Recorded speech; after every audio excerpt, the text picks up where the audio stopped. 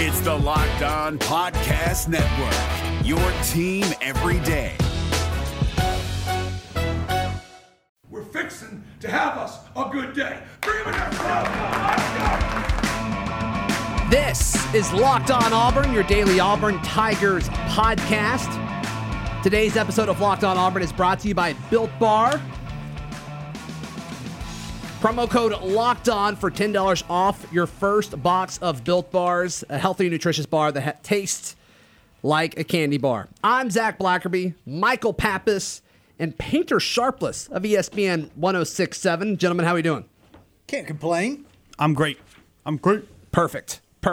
Well, gentlemen, I don't know. Auburn's got some positive momentum so far this offseason. Painter, haven't had you on since we've been able to talk about this recruiting class, and I know you and Justin Ferguson talk about it a ton on the lunch break. Just kind of your general thoughts so far on how Auburn's done. I mean, looking at the class now versus how it looked 3 weeks ago, it's night and day. We had heard whispers about a month ago that the coaching staff was expecting an uptick, and you're thinking, all right, that's interesting because Auburn is not a football factory. It's a school that generally relies on creating relationships, which is true of every recruitment. But specifically for Auburn, I think what it is that is so appealing about Auburn often involves those on-campus visits. And so people were posing the question, and I think it was a legitimate one, about what Auburn would do if they weren't able to have those on-campus visits. And, of course, they had the virtual tours, and the coaches are reaching out to players. Well, lo and behold, a few weeks ago, that weekend happens where you get, I think, 3 or 4 commitments in a matter of about 72 hours, essentially doubling the size of the class. And what's encouraging here, I think, both in recruits and in weight. Yeah, actually, so that was the point I was going to make, was not only do you get what appears to be likely your next starting quarterback, and no smoke, Shael Garnett, I think there's a chance, I know as you guys look around, that he could get the job from Bo Nix. But I think the sense when you look at Demetrius Davis, where he's played in Texas, the amount of winning he's done, his statistics speak for himself. Yeah. Then you look at the offensive line, which has been a problem for Auburn over the last few recruiting cycles. Well, that apparently is not the case. On top of that, I like the strategy they're taking. You joked about the size of the players. They're huge. Right, and there is a certain level of, I think, strategy when you talk about, okay, it's really hard to scout this particular position group because guys' bodies change and what's the level of competition, and people develop different technique. So all that, and you can probably speak to that more than I can, having played offensive line. But the point is, it's a really, really hard position to scout. Well, what if you go get a bunch of 6'7", 6'8" guys who are athletic and then teach them technique? The upside is there. So I like where they're getting these commitments. I like the strategy of the offensive line commitment. And it appears like this will continue throughout the summer. There are whispers that the coaching staff is confident this will continue to build. So I say this to say Auburn's in a great spot right now. Fascinated to see if they can continue the momentum. I think they will. I think they're going to as well. It's no secret that the weakness of Malzahn bringing in top 12, top 10, top 8 recruiting classes consistently has been the offensive line, gone the JUCO route, the grad transfer route, and so we'll see what that looks like as far as immediate impact this year. But, I mean, you just look at the edge defenders that the SEC continually puts into the first round, second round of the NFL draft. It's becoming an issue as far as protecting Jarrett Stidham, protecting Bo Nix, and eventually you don't want it to become an issue with protecting Demetrius Davis moving forward. And so I think it's interesting that they've suddenly, not only are they all of a sudden getting these big, massive dudes, but they're getting them at this volume and at this caliber. And is that a Jack Bicknell Jr. thing? Is that it happened to finally land? Auburn kind of just got second for all these guys for years and years and years, and now they're finally on the right side of the coin flip. Because surely it's not like Jack Bicknell Jr. comes in and is like, all right, guys, let's recruit just bigger linemen, because everybody wants bigger linemen. You know what I mean? So yeah. I think it's just interesting that all of a sudden when the dam breaks and Auburn's getting all these offensive lineman commits, and I think there's rumblings out there I've seen on Twitter and message boards that there are more offensive linemen coming. It's just interesting. It's all of a sudden they're really good and really, really freaking big. Yeah, it's wild. And one of the things that Painter said, talking about virtual tours and virtual meetings and whatever, Zach and I have been putting together this big Auburn recruiting sheet. Let's call it a database. Database that we, and one of the things that did stand out to me is how many of these guys, I think Auburn's got 9 committed now, who never took a visit, whether it was never a visit to Auburn or never a visit anywhere. And they couldn't. A lot of them couldn't. Yeah, like Davis and his teammate, whose name now escapes me, of course. Jaden Roberts, yeah, the offensive line. Neither of those guys visited Auburn.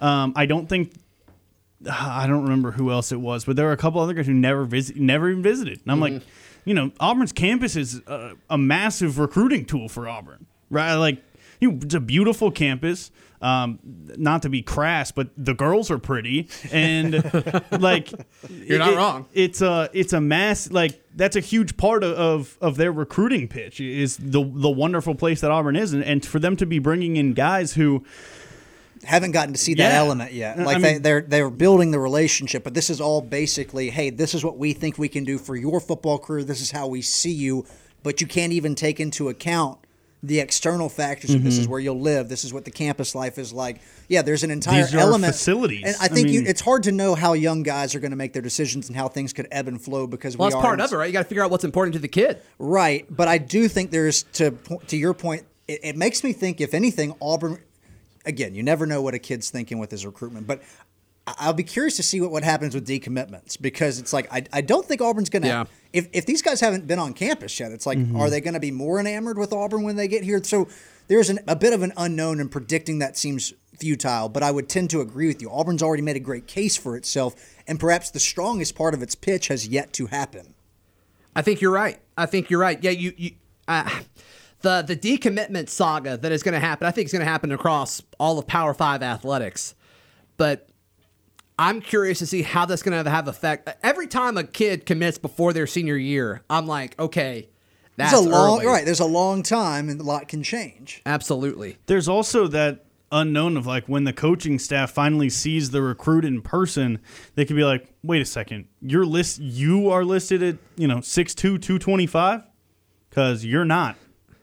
You know what I mean? Do you guys think there will be a certain wave of decommitments? Do you think that it seems like, Zach, you said the decommitment saga. Like, do you think that there's a potential that happens simply because we're in a weird recruiting cycle with the pandemic? And I mean, the way we've done recruiting has never been like this. I mean, what Auburn's guys that they've gotten throughout all this have been from Tennessee with Gooch, and then you got the 2 tackles from Florida, then you've got the 2 guys from Houston, Texas. There you go. So it's just like, they haven't been here or haven't been here that much. It's just, you don't know, right? Like, you just have no idea. And that also means you haven't gone other places. And what if they like, the culture at, some other SEC school that's kind of going to come late? Most of these guys seem solid. And Malzahn has done a really good job bringing in Auburn dudes. And I know, like, other fan bases kind of are really annoyed by that with, this whole, like, Auburn, the Auburn man, the Auburn family and all that. But he has done a really, really good job with kind of holding on to a lot of these guys. It seems like the ones that have gotten away, it's been kind of mutual, or you've kind of seen after the fact, it's like, okay, I think Auburn would have been fine without him. Payne, let me ask you a question. Tavarish Dawson, the athlete out of Florida, have you and Justin talked about what his role could possibly be? He's listed as a 3-star athlete. Mm-hmm. I think the feeling that Justin had, and he's really great at the roster management side of analysis, and he enjoys that aspect, so I tend to lean on his insight. And because Auburn has done such a good job at recruiting at the wide receiver position, maybe he really wants to play there, and if he does, I would expect them to give him that opportunity. But I think if you are him and you're looking at where you're more likely to get on the field early, you'd probably go to defensive back. So that would be my first guess, but his own personal preference will play a role in that. You never know how things could shake out. Rosters change over time. We've seen sometimes unexpected departures or what have you. But if I were putting a bet on it today, I would expect to see him in the defensive backfield. Yeah. His comp on 247 is Javaris Davis, but he was recruited by Chad Morris. So that's kind of, some conflicting elements going on there. I would say that, again, his own preference is probably going to be, and we just don't know, right? Because I haven't heard the player indicate one way or another. Mm-hmm. So I would tend to think if he's looking at it as I want to get on the field as early as possible, the defensive side of the ball, but again, like he'll have to make that decision, and I think the coaches will give him an opportunity wherever he wants to go. Regardless, you got to think he's going to be on special teams early on in his career, right? Sure, or at least have a chance to. Yeah, I mean, again, we can go back and forth about stars and their value, but generally speaking, I think he seems like a player that's not going to be a starter from day one. You never know. But right. If that's the case, then you're right. He'll probably spend that freshman year on the special teams. Hey, today's show, we want to give a shout out to our friends at Fetch Me Home Delivery. Happy June. It is June 1st as we record this, is National Fetchers Month. And so we want to give a shout out to all the great fetchers that work for Fetch Me, and these people work for Fetch Me. I know when you go to Uber Eats or Grubhub or any of these national, food delivery services, they don't work for the company. They're contracted out, and so with Fetch Me, they are able to control your experience and kind of make sure that the food delivery process and that experience for you is exactly the way they want it to. And you can tell. You can tell by going to fetchmedelivery.com or using their free app. Fetch Me Delivery. Just search it. It's free on your phone's app store. And they've got 2 promo codes going on. 2. First is 25 off, 25OFF, and it's 25% off your order. We said $25. It could be $25, could be more, but 25OFF, 25 off for 25% off your order. I used that one 4 times this weekend. Did you really? Yep. Nuh-uh. Swear to God. That's awesome. How was your service? I don't think I saved a total of $25, but I was just ordering for myself. Sure. Basically, for me, I was ordering stuff close to my apartment for that low delivery fee, and it basically saved me the delivery fee. That's awesome. So, yeah, hopefully I you tipped your fetcher a little bit more. Oh, absolutely. Sweet. Then also Fetch Me 20 for your first delivery free. Also, they're doing a thing every time this weekend that I was delivered to, which, like I said, was 4 times. My fetcher either called or texted me. I love that. And asked if I wanted to do the contactless delivery. Mm-hmm. And since I don't like interacting with strangers, I said yes every time. Perfect. And they just politely came, knocked on the door softly, and I waited about 5 seconds, went and got the food. Love that. And then also want to give a shout out to our friends at Built Bar, the best tasting protein bar in the market. Amazing combination of low calorie, high protein, and low sugar. No crazy additives. And if you compare it to the most popular men's bar, it's half the calories, 7 times fewer carbs, and 7 times fewer sugar grams and more protein. So you can check out their website at builtbar.com. You can also check out their social media to kind of see what they're about. On Instagram, it's @I'mBuilt, and on Twitter, it's @bar_built. Go to builtbar.com. Use promo code LOCKEDON to get $10 off your first box at builtbar.com. More Locked On Auburn coming up. It's Kubota Orange Day. Shop the year's best selection of Kubota tractors, zero-turn mowers, and utility vehicles, including the #1 selling compact tractor in the USA. And now through June 30, get 0% APR for 84 months or up to $3,300 off select compact tractors. See the details at KubotaOrangeDays.com. Your family, your land, and your livestock deserve equipment they can count on. So find your local dealer today. That's KubotaOrangeDays.com. All right, gentlemen, I saw this list on social media this week, and I want to get your thoughts on it. So, you know what? We love lists. We really do. We'll have you got lit up for your list on Friday, by the way. Yeah, I don't think people understood what I don't think people understood. I guess I didn't do a good idea of explaining what I thought, what I took, what the list was as. Painter, did you listen to our show Friday? I have not. What was this list that I missed? So the list was best players under Gus Malzahn of the Gus Malzahn era. Yeah, and so I took that to mean like the best overall. And so I factored in the pro careers of these guys. And then where did you have Derek Brown? I had him at, I think, 8 because he doesn't have a pro career. We don't know.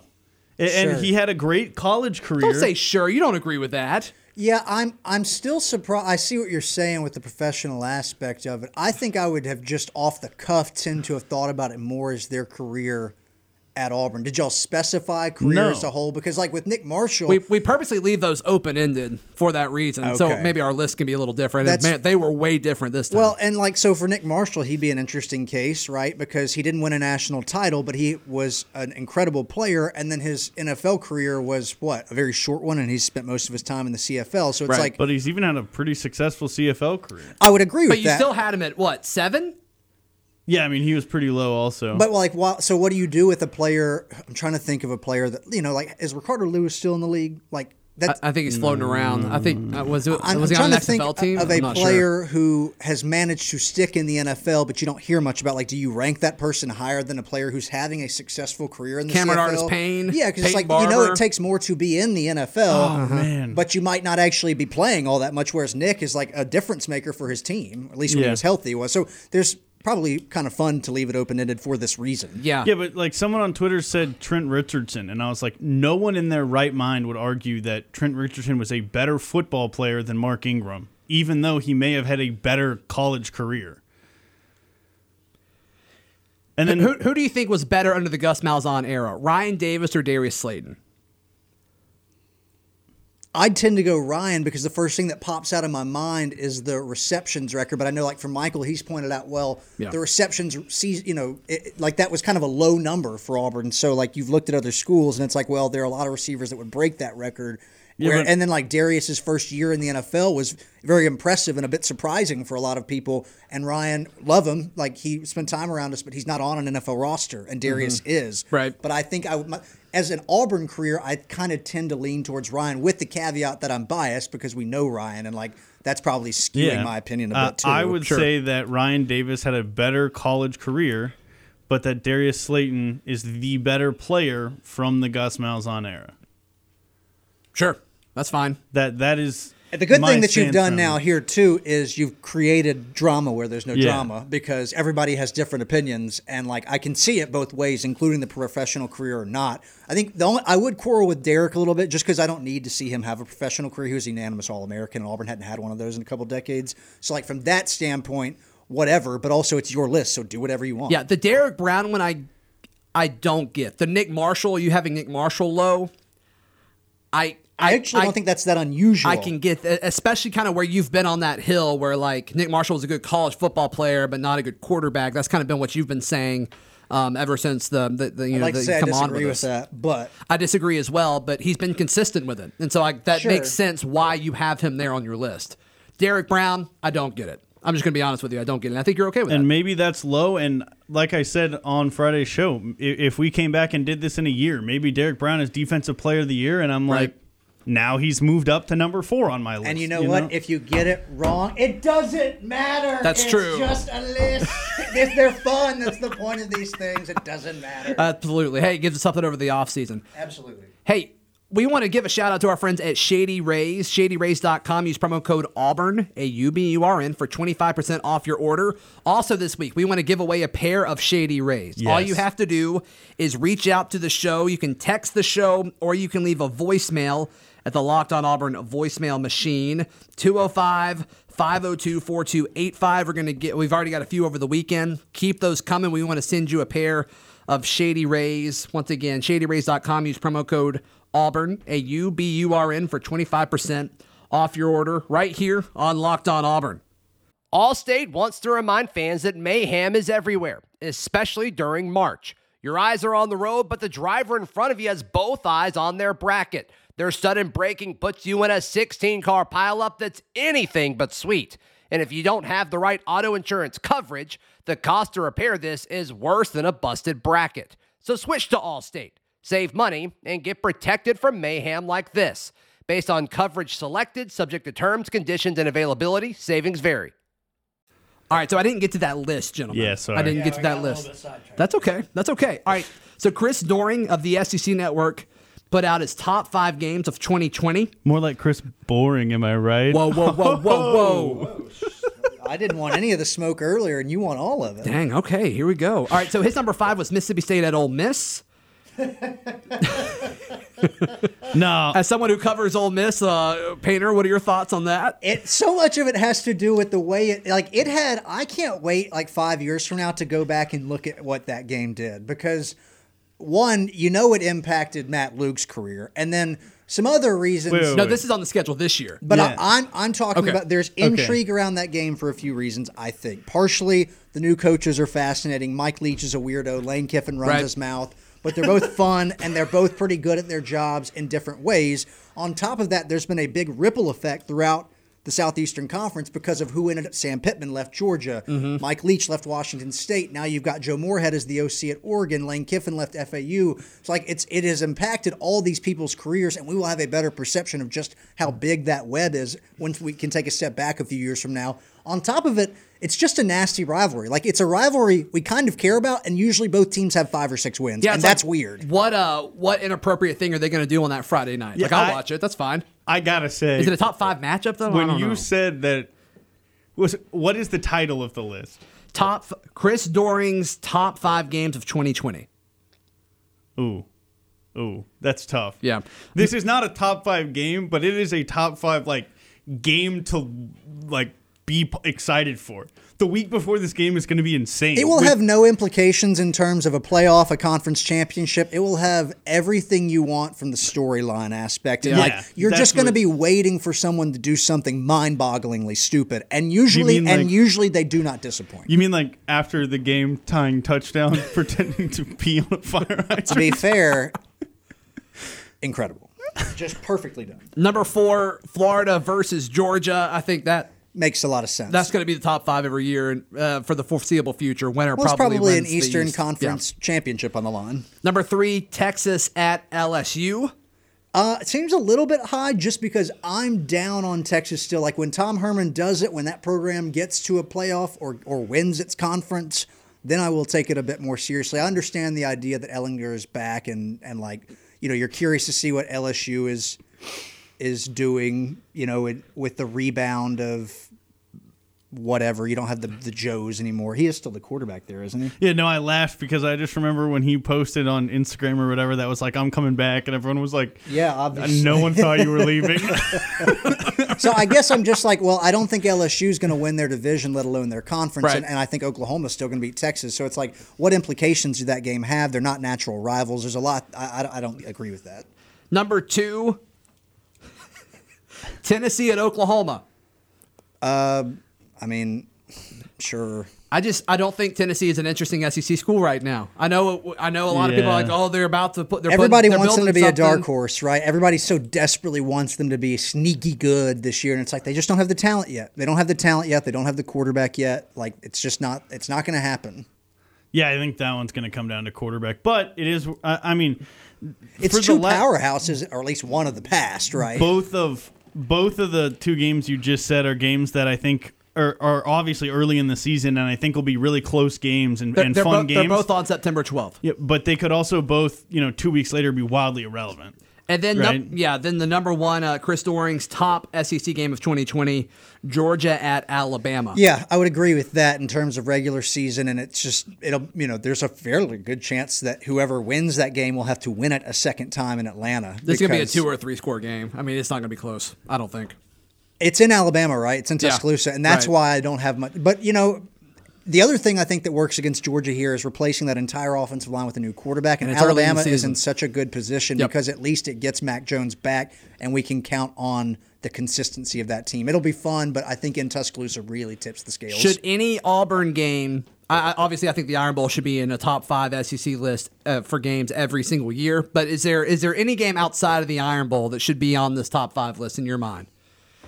The UNC game's intriguing, but I wouldn't put it in the top 5. The LSU game is always fun, and there's usually weirdness, but I don't expect LSU to compete for its conference title, and I think Auburn comes in second this year in the West. So it's what are the implications of that game? The Georgia one's interesting because it's can Auburn get over? It seems like the year for it to happen, right? I guess, but you still have to go to Athens. Now, it's interesting that it's pushed up, and there's a little bit of intrigue, but I don't know if people nationally care about that game. Right, we care because it's weird that it's not in November, but I don't think that fans in Iowa care that the game is now in October. But I think it's a lot more nationally relevant than Tennessee at Oklahoma or Mississippi State at Ole Miss. Tennessee and Oklahoma would have been a lot of fun if we had Oklahoma playing the way it is now and Tennessee playing the way it was in the late 90s. Like, now it's just like, all right. Both teams were playing the way they were if they played this game in 1999, it would be a real. If Peyton Manning's on this team, if he comes out of retirement and plays for that one game, sign me up. Sign me up for it, baby. Is Garantano their quarterback still? Yeah, he's still there. Yeah, he's there. There's a thought that guy's been there like for like 7th year. 43 Isn't years. it weird how there's some players where it's like, I swear you should be gone by now. And right. I think just because he started so young in As his a true career, freshman, right? yeah. Did he take over for Dobbs? What was the timeline of that? That sounds right. Yeah, I think. Did he replace Dobbs briefly? No, I think it was the next season. The season after. Dude, I don't know. Yeah. That's not that important. Like 10 years ago. He played the best game of his life against Auburn, conveniently. That's true. That is true. That is Could true. not miss the back I will shoulder. say- And Jarrett Stidham played the worst I would say the worst game game of his career, Right. actually, at least Right. that I've ever seen. Yeah, go Pats. Tanner, where can people find you and hear you, brother? 11 to 1, ESPN 1067's The Lunch Break. That's locally on ESPN 1067 on your dial or wherever you listen to podcasts. Give us more ESPN80.com. Egg Bowl. What if people want more Egg Bowl That's chatter? right. And we've got Locked On Ole Miss, your team every day, with the caveat that it's actually 3 times a week because I'm not as adventurous as Zach is. But wherever you listen to podcasts, if you want some more SEC or Ole Miss news, I got you covered with Locked On Ole Miss. Michael Pappas? Follow me on Twitter at CouchPaptato. Sweet. Follow me on Twitter at ZBlackerby. Follow Joe on Twitter at Locked On Auburn and on Instagram at Auburn Podcast. See you tomorrow. This is Locked On Auburn. It's the Locked On Podcast Network, your team every day. Hey, Prime members, you can listen to this Locked On podcast ad-free on Amazon Music. Download the Amazon Music app today.